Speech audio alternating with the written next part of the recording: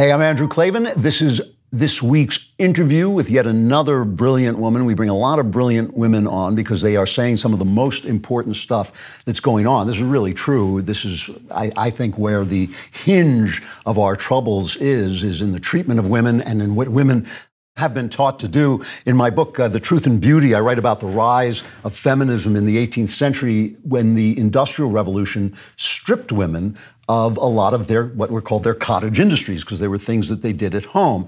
This is charted in the famous Bible verse in Proverbs about a virtuous woman, which says, it starts, everybody always quotes this, who can find a virtuous woman, for her price is far above rubies. But listen to what it says about what a virtuous woman does. She seeketh wool and flax and worketh willingly with her hands. She is like the merchant ships. She bringeth food from afar. She riseth while it is yet night and giveth meat to her household and a portion to her maidens. She considers a field and buys it with the fruit of her hands. She plants a vineyard. She perceives that her merchandise is good. Her candle goes out, not out by night. She lays her hand to the spindle and her hands hold the distaff. She stretches out her hand to the poor. Yea, she reaches forth her hands to the needy. She's not afraid of the snow. I mean, this is a not just a homemaker, but a homemaker who is also an economic engine. And when this was taken away by the Industrial Revolution, all these jobs making clothes, which was a huge economic boon,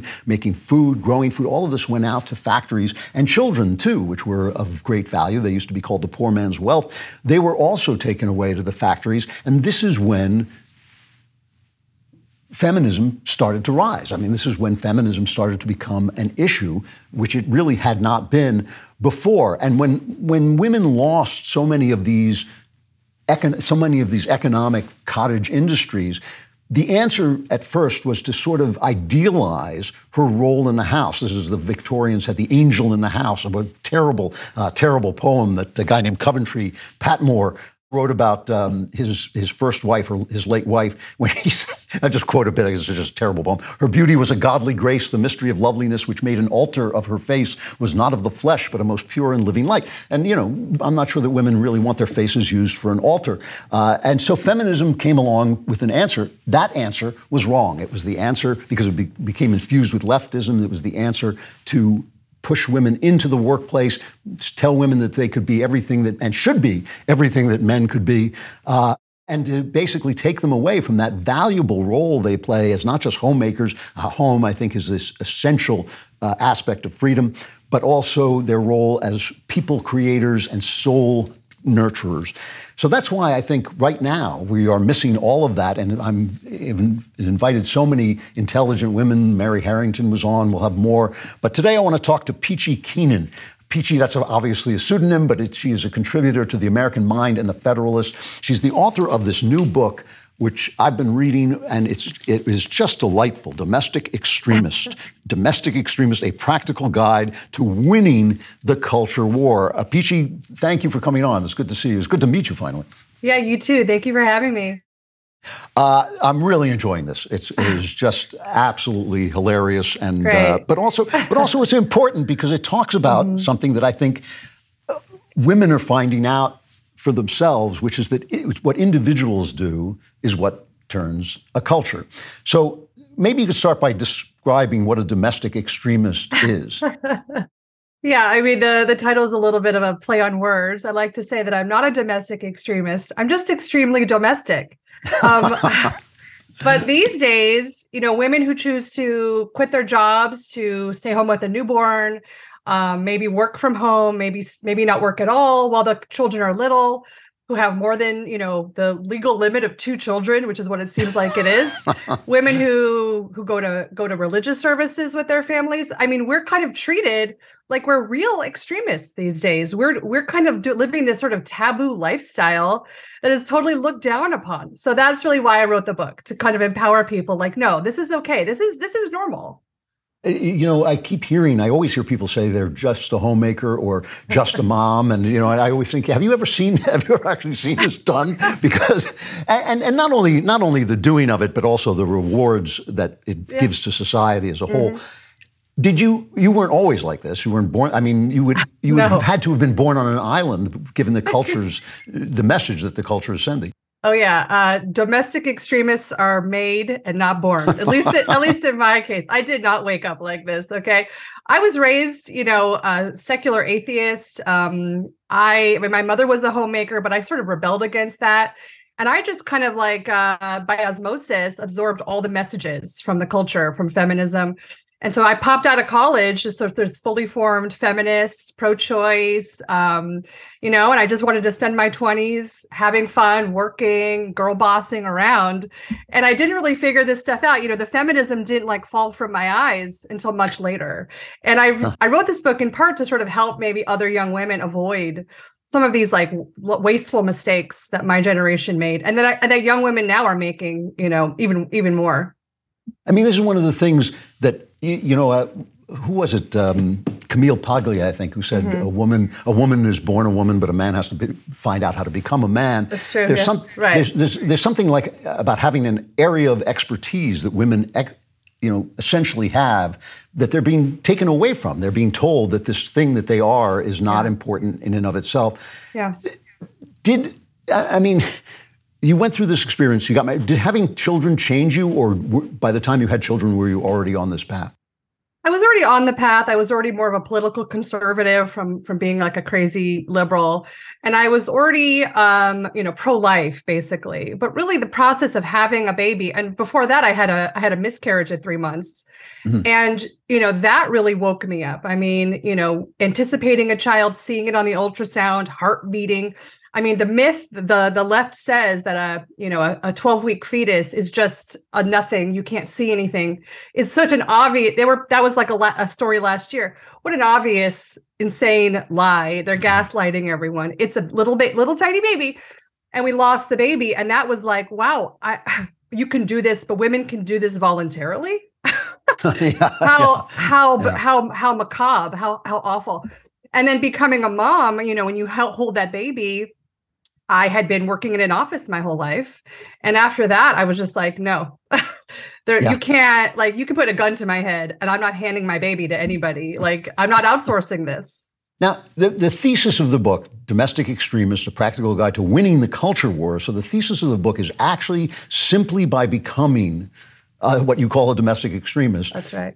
You are actually turning the tide of the culture war, and you're very optimistic about it. I mean, the first half of the book is all about the destruction the left has done. Right. But you're very optimistic about winning. Tell me why just that choice is going to change things. Well, I try to stay optimistic because otherwise, what's the point of getting up in the morning? Like, that's true. We've got to be happy warriors. We've got to keep going. I have 5 children to raise. And I'm very hopeful that I'll have a lot more grandchildren, and I need to sort of do this for them. Otherwise, what's going to happen to everybody?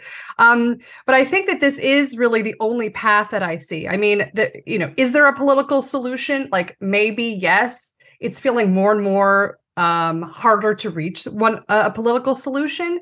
One election, doesn't really seem like it will fix what's ailing all of us individually, and what's ailing families, and what's ailing especially women.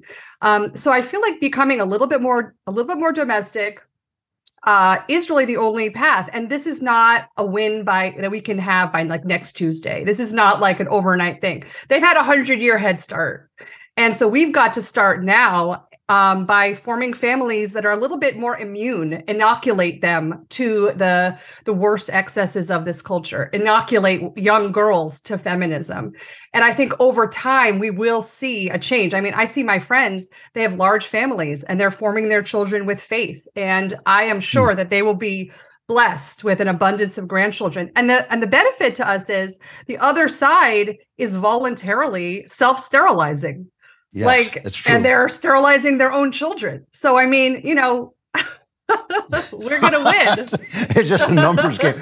So now this is something I'm really interested in. Mary Harrington was talking about this too, and you talk about it in your book. And it has startled me because one of the things I thought was never going to go away was birth control pills. They seem to me to have changed the game of life entirely. And yet, Mary Harrington says we should make sex dangerous again. You also say that this is basically as you put it, self-sterilization. What I want to know is what do you think a young woman's life should look like?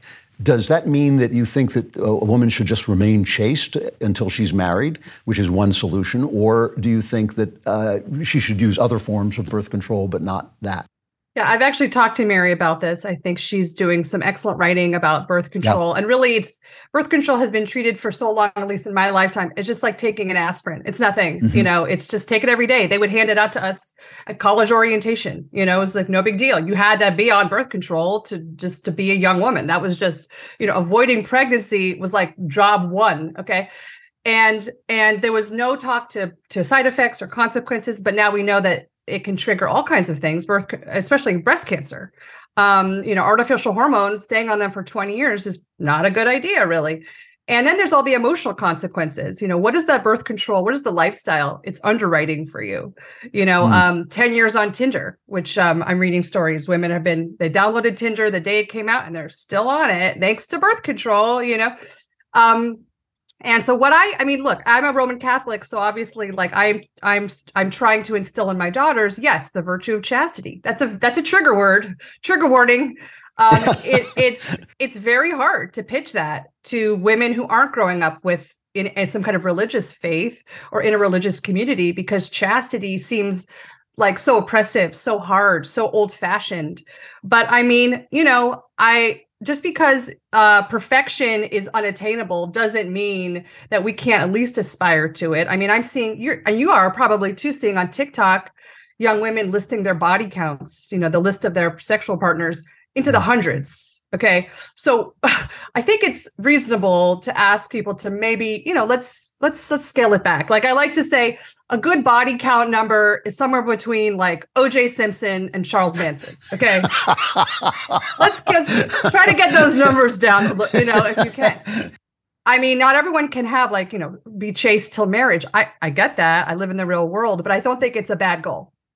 One of the things that I hear from women, and I don't talk to women about this too much because I'm afraid I'll get arrested, but one of the things I hear from them is, well, if you don't put out, essentially, then you're out of the competition because the girl next to you is going to do that. So what's your response to that?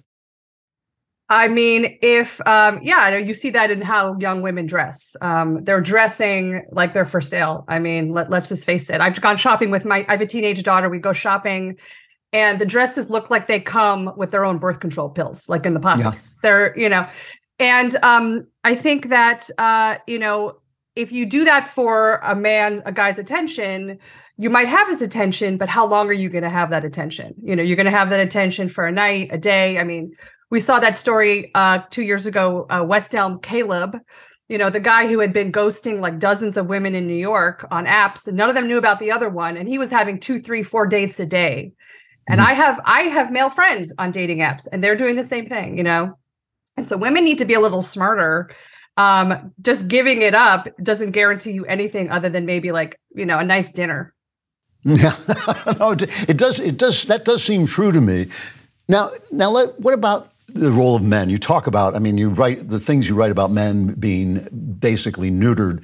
It seem to me true, and I have to say, when I read people who grew up 10 years later than I did, who are 10 years younger than I am, they grew up under feminism, which I didn't. And so when feminism came along, I just ignored it. I sort of thought, that may be good for some people, but I'm not paying any attention to it. Right. And that really worked out well for me. But they can't, because they were inculcated with lies about what women are like and what women want and all this. And they're angry. We talk about women, men talk about women, and I talk with affection. You may roll your eyes at the opposite sex, but you talk with affection. Whereas younger men are angry, Yeah. What is it that men need from women? And can women give it to them without losing themselves? That's such an interesting question. Recently, I was at a book event and I actually met a bunch of young men. These are young men in their early 20s who somehow, are fans of mine and came to the reading. And these were like guys in college, grad school, and they were, great, good looking, smart, funny, great, they're catches. And they were complaining to me about the women that they meet, the women they encounter, their age cohort. It's really hard for them to find someone they want to be in a serious relationship with. I think that short-term arrangements are easy for them, but I think that these are guys who are more conservative, obviously. And they know, they have some awareness that, just being on the dating merry-go-round is destructive to them. They aren't really comfortable in that role of like Lothario, but it's really hard for them to find a woman who hasn't been totally degraded by feminism. And and I keep saying to them, that's why I wrote this book. Like, just, let's get it into the college libraries. Like, we have to try to peel off some of these girls, I think, before they go too down the road and become, someone shouting their abortion, when they're 38 years old. Yeah, yeah. I mean, it is funny, even when I hear Christian guys talk about submissive wives, I get a little antsy. I mean, I believe a man should be a leader in the home. I do believe that a man should have a leadership role in the home, but obviously a leader, in my view, is somebody who's serving the people that he leads. He's trying to give them the life that they want. So what should men be looking for? Oh my goodness. I have gotten pushback like, oh, you Christian wives, you just want to be submissive. The husband is in charge. I'm like, excuse me. Like, what? Like, my husband and I are total equals. We're best friends. It's a partnership. I do some of the stuff. He does some of the stuff. We switch. Like, you got to get it done. It's so preposterous, that argument. And I know a lot of, trad wives, women with, half a dozen or more children who stay home, and the husband is the sole breadwinner. And these are not submissive wives. I mean, you could argue that they're really in charge of basically everything. So that's just such a funny argument to me. It's such a straw man argument that we're just these little wives kept in the kitchen. That's not real, at least not the ones I know. But I mean, I think that men should not be necessarily looking for someone who's submissive, and a woman doesn't really want a man who's going to like boss her around and be this like nasty guy. It should be out of love, but each person should be comfortable embracing the kind of like natural role. So like you said, the man can like protect the family. The man can like make some like tough, scary decisions or whatever. And the woman can be the nurturer, can be the, provide for the children. I mean, I think it's really just a beautiful partnership. It's it's totally harmonious. It's how God designed. And we just need to like accept that. Yeah. It is funny how love transforms so many things that, that might look from the outside one way, but when you see it from inside and inside the heart of love, it really is. It works beautifully. Yeah. One of the things that kind of cracked me up in the book is you talk about you don't really like housework all that much. No, I don't. I am not to the manner born. I am not like no, I don't enjoy it. I grew up, I had a fairly privileged, childhood. We had a housekeeper, and like that was fine with me. Yeah. So, with 5 children, for example, I read about like the laundry situation. It's never ending. And I was not prepared for that. Like I was really not prepared for the laundry load. And, but this is the thing. You're doing housework, whether you live alone, whether you have 1 kid, whether you have 2 kids, people have to eat. You have to have clean dishes. You have to, go to the grocery store. So, I mean, there may be more dishes, maybe more laundry, but you're still doing the things. Like being a fully empowered feminist girl boss, you're changing your cat's litter box. You probably are changing it a lot because you probably have a lot of cats. All right. So here's I guess this is my final question. I would like to have an idea. I want to have an idea of what it looks like to now you have these 5 kids, which is a lot of kids. I mean, my father used to say that 1 is 1, 2 is 3, and 3 is 5. So 5 must be 10 going by that math. Now, we hear so much about our schools basically destroying the lives of children and doing it with a will, so that when parents show up and protest, they proclaim they send the FBI out to get them. I mean, it's really it's an intentional and very dedicated attempt to destroy our children. What are you going to do about it? Well, my advice that I give people all the time in real life and in the book is to, at the first sign of, at the first whiff of the perfume of the drag queen walking into your child's kindergarten classroom, you have to flee. Like you have to get the kids out of any school that is promoting, transgender ideology, or teaching them that, if they're white, they're evil, like all of that stuff. You just, there's no way to kind of counter program that after school with your children. They're getting it in movies and on their screens. They should not be immersed in that 8-9 hours a day. So my advice is to get them out of those schools as quickly as possible. And, sometimes you can't do that, but more people should try. And I think people have to turn to different alternative methods of educating their kids. I mean, we're in a kind of a golden age of homeschooling. And also there are these amazing, beautiful classical Christian and Catholic schools popping up everywhere. I mean, there's, the Chesterton Academy, there's all of these, Hillsdale, there's all of these small, we found a beautiful small Catholic school that my children, if you put them in, if you like their gender, they'll be able to keep their gender by the time they graduate, like that's hard to find. My brother's kids go to a local LAUSD public, and it's full on Pride Week. And, they're basically trying to encourage children to experiment with different pronouns, and in public school, in elementary school. And that is just not, that's not appropriate for little kids to be taught, in my opinion. So my advice is to get out, and, if you can't find a local school, I mean, there's so many resources. I actually have to ask you one more question. I was going to make that the last one, but there's one other thing. You also became a Catholic in the course of this. I know. Now, where did that fit into the puzzle?